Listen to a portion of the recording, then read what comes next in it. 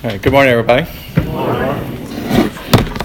So sometimes I forget what I said 2 weeks ago. So if I said I was going to go back, I guess I am, because I actually did have a couple things to say. So if you'll turn to Acts chapter 20. And basically this is just one of those set the scene kind of passages that I want to just get in our mind, because I think it does highlight, by way of contrast, what we're going to be looking at for the bulk of today, which is chapters 21, and it just speeds up, so there's no telling how far we'll get today. But if you'll remember, Paul, of course, has been wrapping up what has been for us now many weeks and months, and for what had been for Paul many months and even a few years, of this pattern of going to a new place and meeting some believers and encouraging them and preaching the gospel and being accused by either Jews, or usually Jews, of causing some sort of trouble and being run out of town and so forth. But if you'll remember, one of his things right here at the end was, he said, I need to get back to Jerusalem. And he said, I want to go back because I want to be there in time for Passover. And so that had happened, a few weeks before, and so he's finally got together with what's going to be one of the last peaceful moments that he's going to have, and he's called the leaders from the church at Ephesus have come to meet him there, and of course we know that he was there for several years, and he calls these leaders together, and we hear his kind of farewell to them starting in verse 31.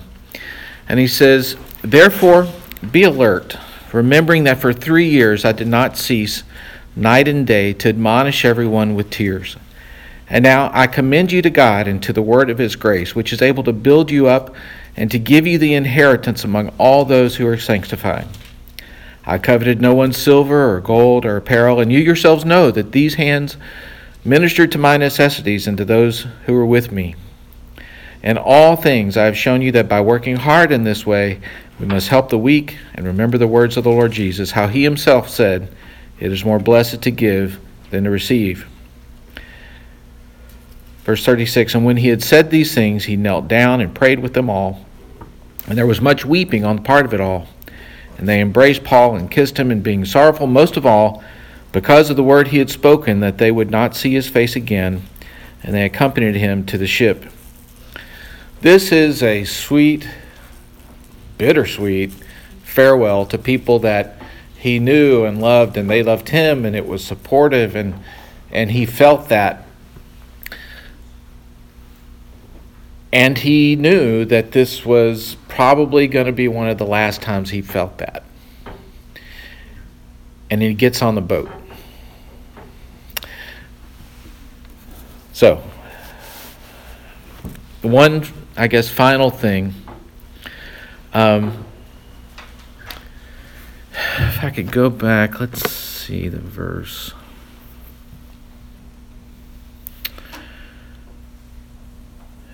One final verse I wanted to comment, just to think from a theology standpoint. Verse 28, as again, this is part of his goodbye. He says, "Pay careful attention to yourselves, to all the flock, which the Holy Spirit has made you overseers to care for the church of God, which he obtained with his own blood."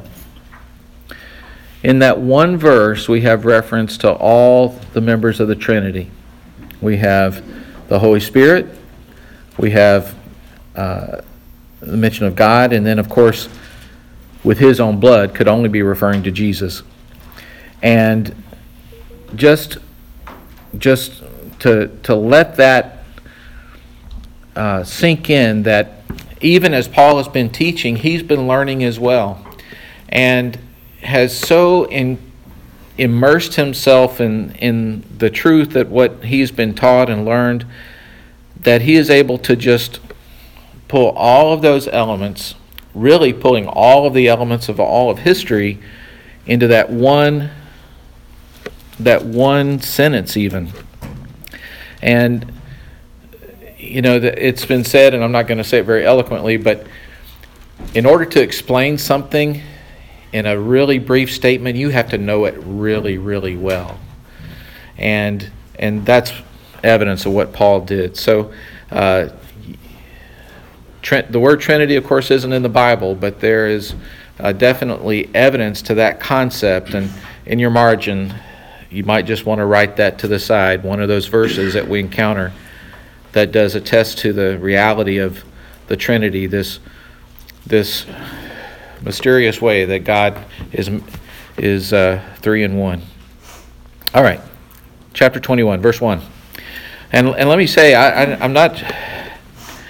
thought about just condensing certain parts of this because it's an account, it's a travelogue of what's happening. But every time I decide to figure out what to skip, I'm like, I can't skip that because it's part of the story. So we're just gonna go through it, and forgive me for reading such an extensive passage, and I'll just stop every so often. And when we had parted from them and set sail, so this is Luke back in the we narrative, and he's partnered there with him. We came by a straight course to Kos, and the next day to Rhodes, and from there to Patara. And if you have your little thing, your little map, Paul's third missionary journey, you can see these little laps along the way, and some are a significant journey. These little skips from port to port to port. This is basically, he's jumping along the coast, trying to get to where he's going.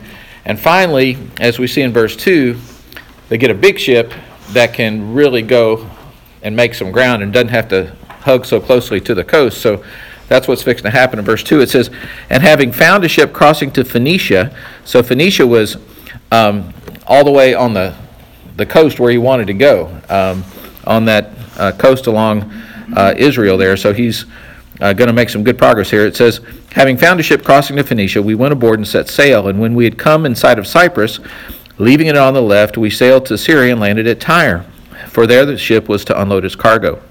Having sought out the disciples, we stayed there for 7 days. And through the Spirit, they, that is, those disciples that were there at Tyre, were telling Paul not to go on to Jerusalem. This is one of what we'll see as many warnings about what's going to happen in Jerusalem. Paul, don't go there. Verse 5. When our days there were ended, we departed, we went on our journey, and they all, with wives and children, accompanied us until we were outside the city.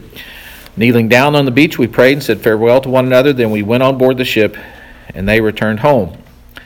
When we had finished the voyage from Tyre, we arrived at Ptolemais. We greeted the brothers and stayed with them for 1 day. On the next day, we departed and came to Caesarea.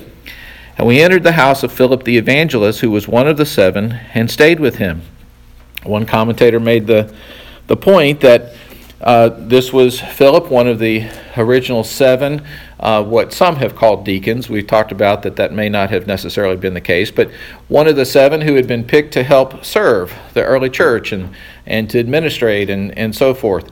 We also know that Stephen was one of the 7 as well, right? So Philip and Stephen were colleagues in that early church. This was Stephen who had been set up to be stoned by Paul. So now Paul, here we are some 15 or so years later, going to stay at Philip's house. And as one commentator said, this must have been an interesting meeting.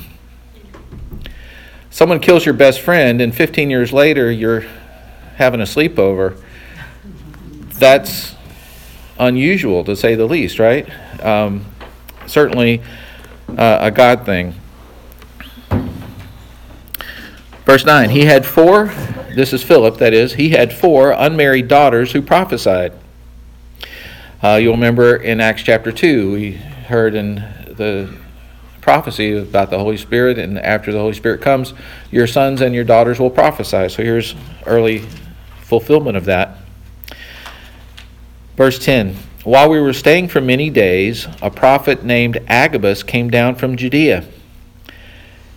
And coming to us, he took Paul's belt and bound his own feet and hands and said, thus says the Holy Spirit, this is how the Jews at Jerusalem will bind the man who owns this belt and delivers him from the hands of the Gentiles. Well, this is interesting. If you turn back to Acts chapter 11, this is not the first time we've encountered Agabus. Chapter 11, verse 27-ish. Now in those days prophets came down from Jerusalem to Antioch, and one of them was named Agabus.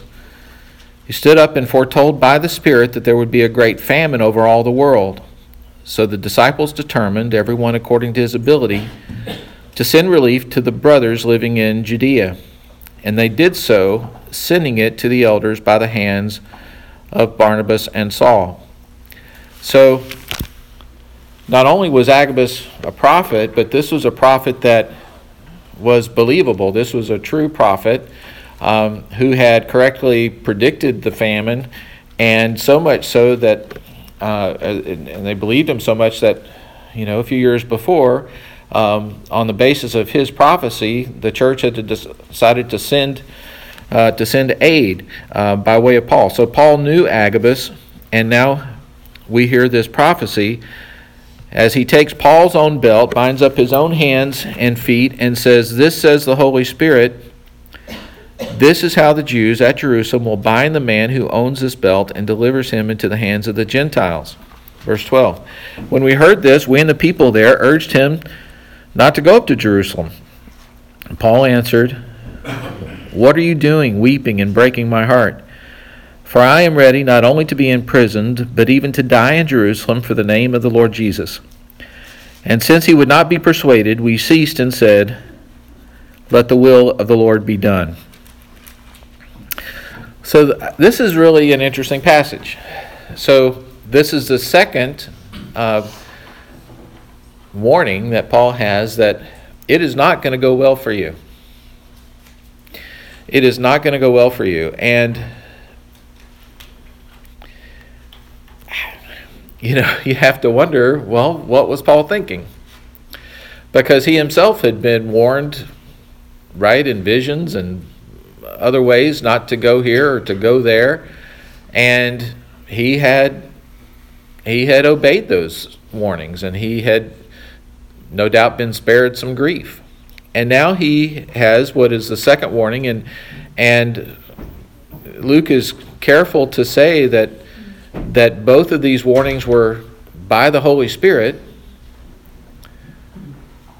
that Paul is going to encounter some trouble. And then finally, they had prevailed on him so long, they just gave up.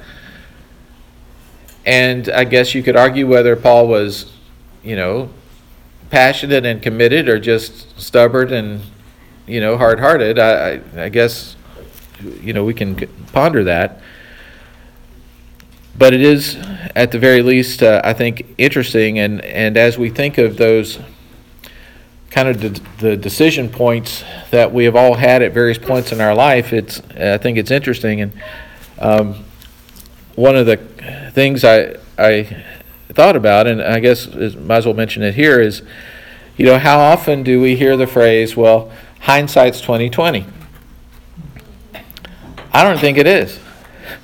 I think even in hindsight, I don't even understand some of the things that happened. I mean, hindsight's not even 20/20 for us here, looking back on, did he even make the right call? I don't know. Things did not go well for him. Agabus was right, as we'll see. It says, "Let the will of the Lord be done," and by definition, it was within the sovereign will of God, at least, because that is, in fact, what happened. Spoiler alert, he does make it to Jerusalem, and it doesn't go well. So, I don't know. It's certainly interesting, and at least it does confirm what Paul is all about, and who he's all about, and what his purpose is. And I think perhaps one of the main reasons that we get this level of detail is so it could really testify as to who Paul is, why he was doing what he was doing, and so forth. Another commentator made the point, and you'll kind of see this, that as the closer we get to Jerusalem, the detail increases and the narrative kind of slows down, right? We jumped from port to port to port. I'm sure that took a couple of weeks. And then, it's just like in the Gospels where it's like that last week of Jesus takes up a number of chapters. Same thing here. As he gets to Jerusalem, it's really going to drag out. We're going to get a lot of detail. And why is that? I think a lot of it is because it is a way of, in effect, answering Paul's critics, exonerating Paul to a degree, and really establishing, for the sake of history and for all of those whose lives he has touched, as to his authenticity about why he was there and what his motives were. And I had not thought about it before, but one commentator made the point, well, who was Luke writing for? Do you remember? Theophilus. If Theophilus has decided to bankroll the way, this big operation, he probably wanted to be reassured that his money was going to where he wanted it to go.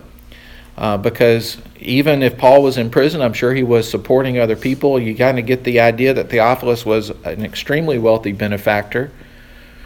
So I think in part, in a small scale, Luke was writing for Theophilus to say, this is the guy, he's authentic. Even when people warned him, he stayed true to the mission. Right? So when you hear bad stuff about Paul, let me tell you, you can believe him. So that's just one way of kind of filtering some of the events that we're going to see. Verse 15. After these days, we got ready and went up to Jerusalem.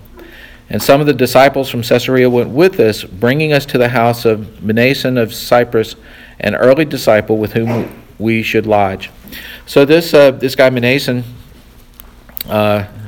and I don't know how to say his name, but just make it up.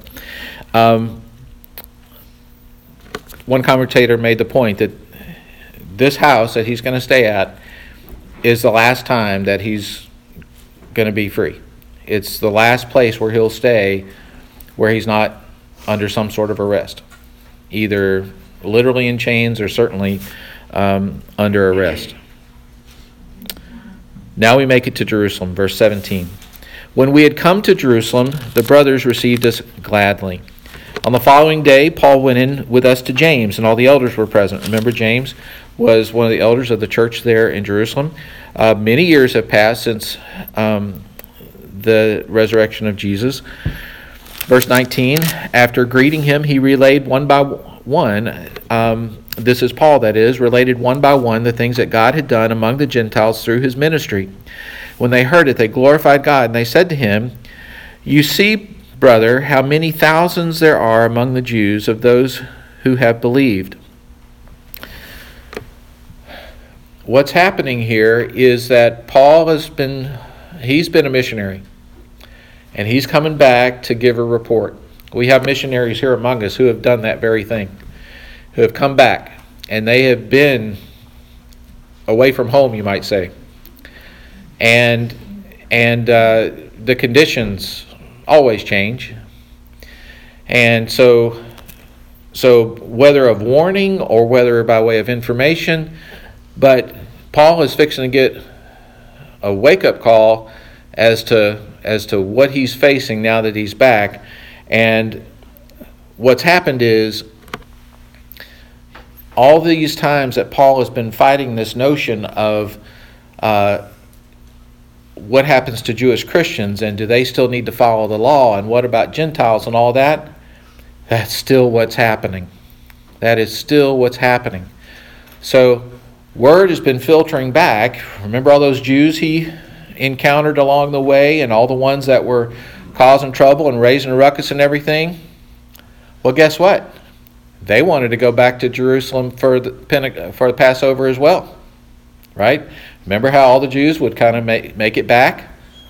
So now all these people have come back too. Some of them have probably beat Paul there. So that's the context.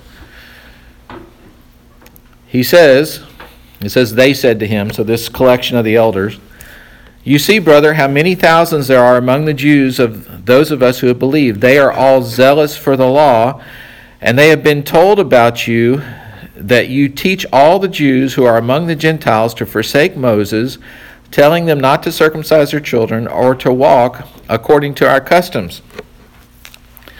So he's saying, oh, by the way, Paul, welcome back, but here's what people have been saying about you. Had Paul been saying those things? No. He was telling the Gentiles they didn't have to do those things, but Paul was always in temple and he always went to the synagogue. Anyway, false charges, as we know. Verse 22, he says, what then is to be done? They will certainly hear that you have come. Now, in verse 23, we hear this plan. This sounds like a very human plan. Okay? In fact, scholars have said this is so weird that we're not really sure it really even happened. I mean, I believe it because it's in the Bible, so I believe that happened. But, I mean, it's going to seem, number one, really weird. Number two, hard to believe that Paul went along with it. Here we go. Here's the plan. We have 4 men who are under a vow. Take these men and purify yourself along with them, pay their expenses so that they may shave their heads. I'll explain this in a second. Thus all will know that there is nothing in what they have been told about you, but that you yourself also live in observance of the law. But as for the Gentiles who have believed, we've sent out a letter with our judgment that they should abstain from what has been sacrificed to idols, and from blood, and from what has been strangled, and from sexual immorality. Remember, we talked about all this in the Galatians. Verse 26. Well, let me pause there. So, you remember the Nazirite vow? For a while, Paul took one. Nazirite vow, you don't cut your hair, you don't touch anything dead, you don't drink wine. You take a vow for some reason. And you remember there was a reference at one point that Paul had taken this vow and then he completed his vow. Well, it was possible, and if you go to when I post the podcast, some of my background information, there's a big section about this that explains it much better than I'm fixing to. But you could, if you wanted to wrap up your vow early, the law would allow you to associate yourselves with a group that had already followed all of the process. So you could come in kind of at the last minute, and if you found a group that was willing to accept you as part of their group, then you could complete the Nazirite vow according to the law, and everything would be good. So they found 4 guys who were wrapping all this up, wrapping up their vow. They were at the point where they were going to have their heads shaven, and they said, Paul, you can come in with us, but you got to pay the expenses. Well, part of the expenses were a lot of livestock that had to be sacrificed for each person. So this wasn't just a cheap thing. And that would pay the priests and blah, blah, blah. I'm sure it was a little bit of a racket, but in any event. So that's the plan, right? Okay, here's 4 guys with really long hair who have finished up their vows. I'm going to go hang out with them, and as long as I pay for their bulls and goats and stuff like that, then they'll let me finish up my vow. We can all get our heads shaved together, and then everything will be good, and everybody will know I really am a Jew because I go in for all this stuff. Who else but a believing Jew would do this? That's my very coarse paraphrase. Verse 26, Then Paul took the men, and the next day he purified himself along with them, went into the temple, giving notice when the days of purification would be fulfilled, and the offering presented for each one of them. Verse 27 says, when the 7 days were almost completed, blah, blah, blah. So what happened is when you went in and had your head shaved and everything got sacrificed, you still weren't completely done for 7 more days, and you couldn't be defiled anymore.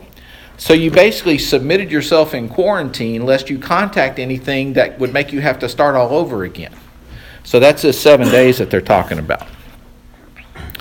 Verse 27, when the 7 days were almost completed, the Jews from Asia, remember those Jews from Asia that were always stirring up trouble? Well, here they are. Seeing him in the temple, stirred up the whole crowd and laid hands on him. All right, so Did the plan work? No. He wasn't even through with the 7 days. He's got to be thinking, I knew this wasn't going to work. But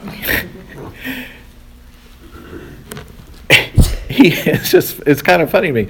They see him in the temple. He's supposed to be off limits in quarantine. And they just see him and they, doesn't matter to them, don't let our opinion get in the way of the facts, or vice versa, the facts get in the way of the opinion. They start stirring up trouble, stir up the whole crowd, and they laid hands on him, crying out, "Men of Israel, help!" There's a crisis. This is a man who's teaching everyone. Now, here's the thing. When you are in an argument, when you are in a disagreement, whether with anyone, one of the classic things that happens is what? It's called overgeneralization. You start to say, well, you always do this. Well, no. Or you never did. No. So just look at all these absolutes that they're doing. This man who is teaching everyone everywhere, he's omniscient, everyone everywhere against the people and the law and this place. He's against all the people, the law in this place. Moreover, he even brought Greeks into the temple and has defiled this holy place. For they, that is these rabble-rousers from Asia, they had previously seen Trophimus, the Ephesian, with him in the city, and they thought that Paul had brought him into the temple. Then all the city was stirred up, and the people ran together, and they seized Paul and dragged him out of the temple, and at once the gates were shut. And as they were seeking to kill him, word came to the tribune of the cohort that all Jerusalem was in confusion.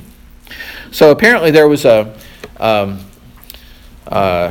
outpost of Roman guard right off the temple, and so they hear what's going on.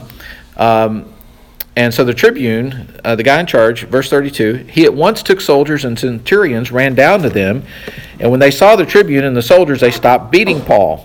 Then the tribune came up and arrested him and ordered him to be bound with chains, and he inquired who he was and what he had done. And some in the crowd were shouting one thing and some another, and as he couldn't learn the facts because of the uproar, he ordered them to be brought into the barracks. And when he came to the steps, he was actually carried by soldiers because of the violence of the crowd, for the mob of the people followed, crying out, "Away with him!" And we've talked about mobs before, and this is the craziest mob yet. Away with him.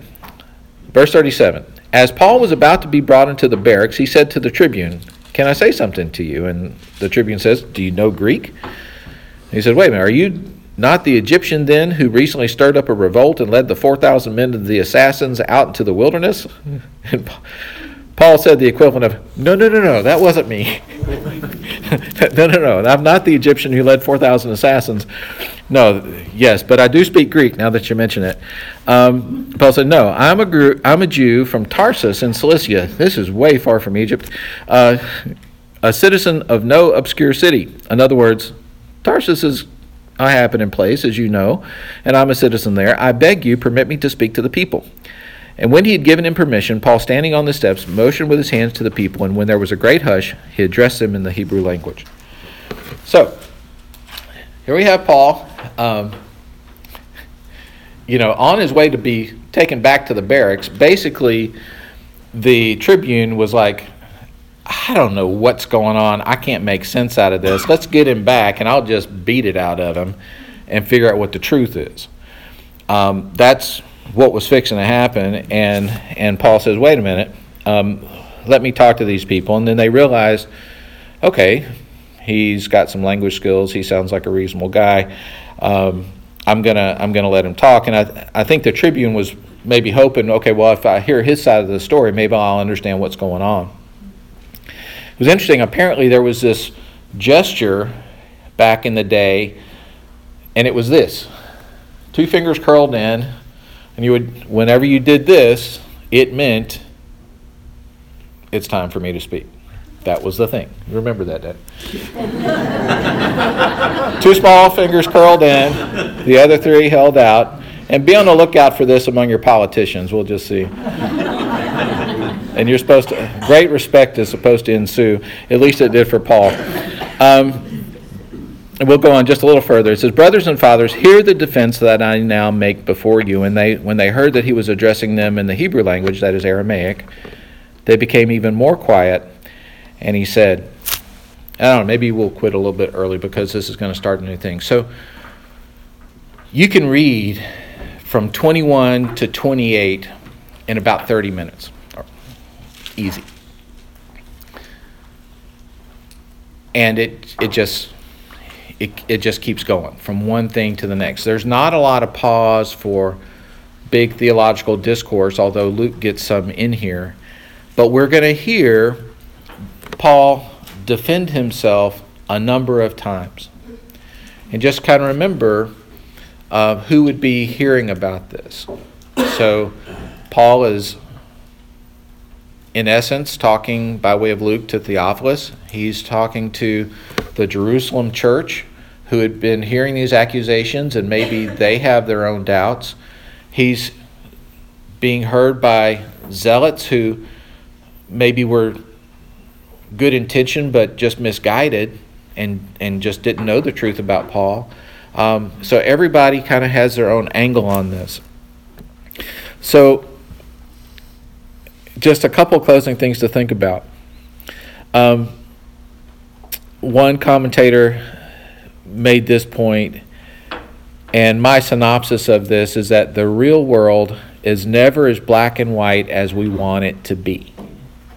Right? This Pastor Wright says, "Speaking for a moment as a church leader, I take great comfort in Paul's uncomfortable position because it's where we often find ourselves. Zealots to the left of us, zealots to the right of us, and zealots in front of us. They volley and thunder their absolute and undoubted truths, while those of us who have to find a way through with real people who are struggling to live real lives in loyalty to the real Jesus know, but we realize we can't simply explain to them, simply cannot explain to such people that things are more complicated than that." In other words, when everybody is so crazy one way or the other, you stop listening to reason and you stop realizing that the real world is simply not as black and white as you think. It's a lot of decisions that are usually not as straightforward as you think. You know, the concept, you know, when you see how the sausage is being made. You heard that comment? How many people have actually seen sausage being made?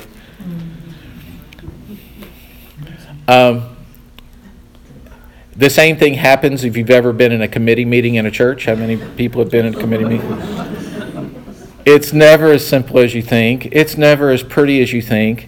It's never what you want to put in your report, right? So as we try to be, you know, as forthright as we can possibly be to what we really believe in, sometimes we have to acknowledge that it's just not as clear-cut as we might think. One other comment, it's hard to predict what a mob will do, right?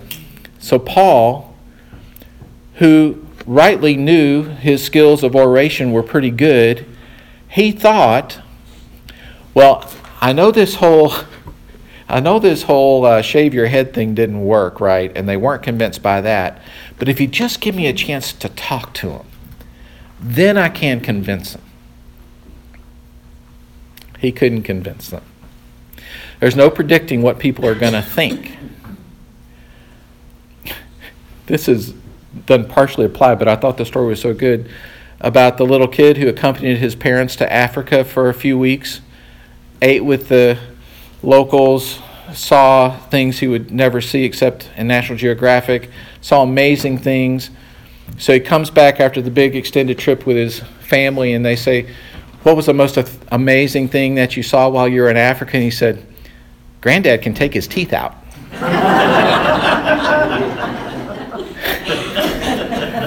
You can't predict what people are going to hear, and Paul just he didn't see it going this way. He really thought that he was going to be able to convince them, but he couldn't. So we'll pick up there with me or you, one of us, Daddy, next week.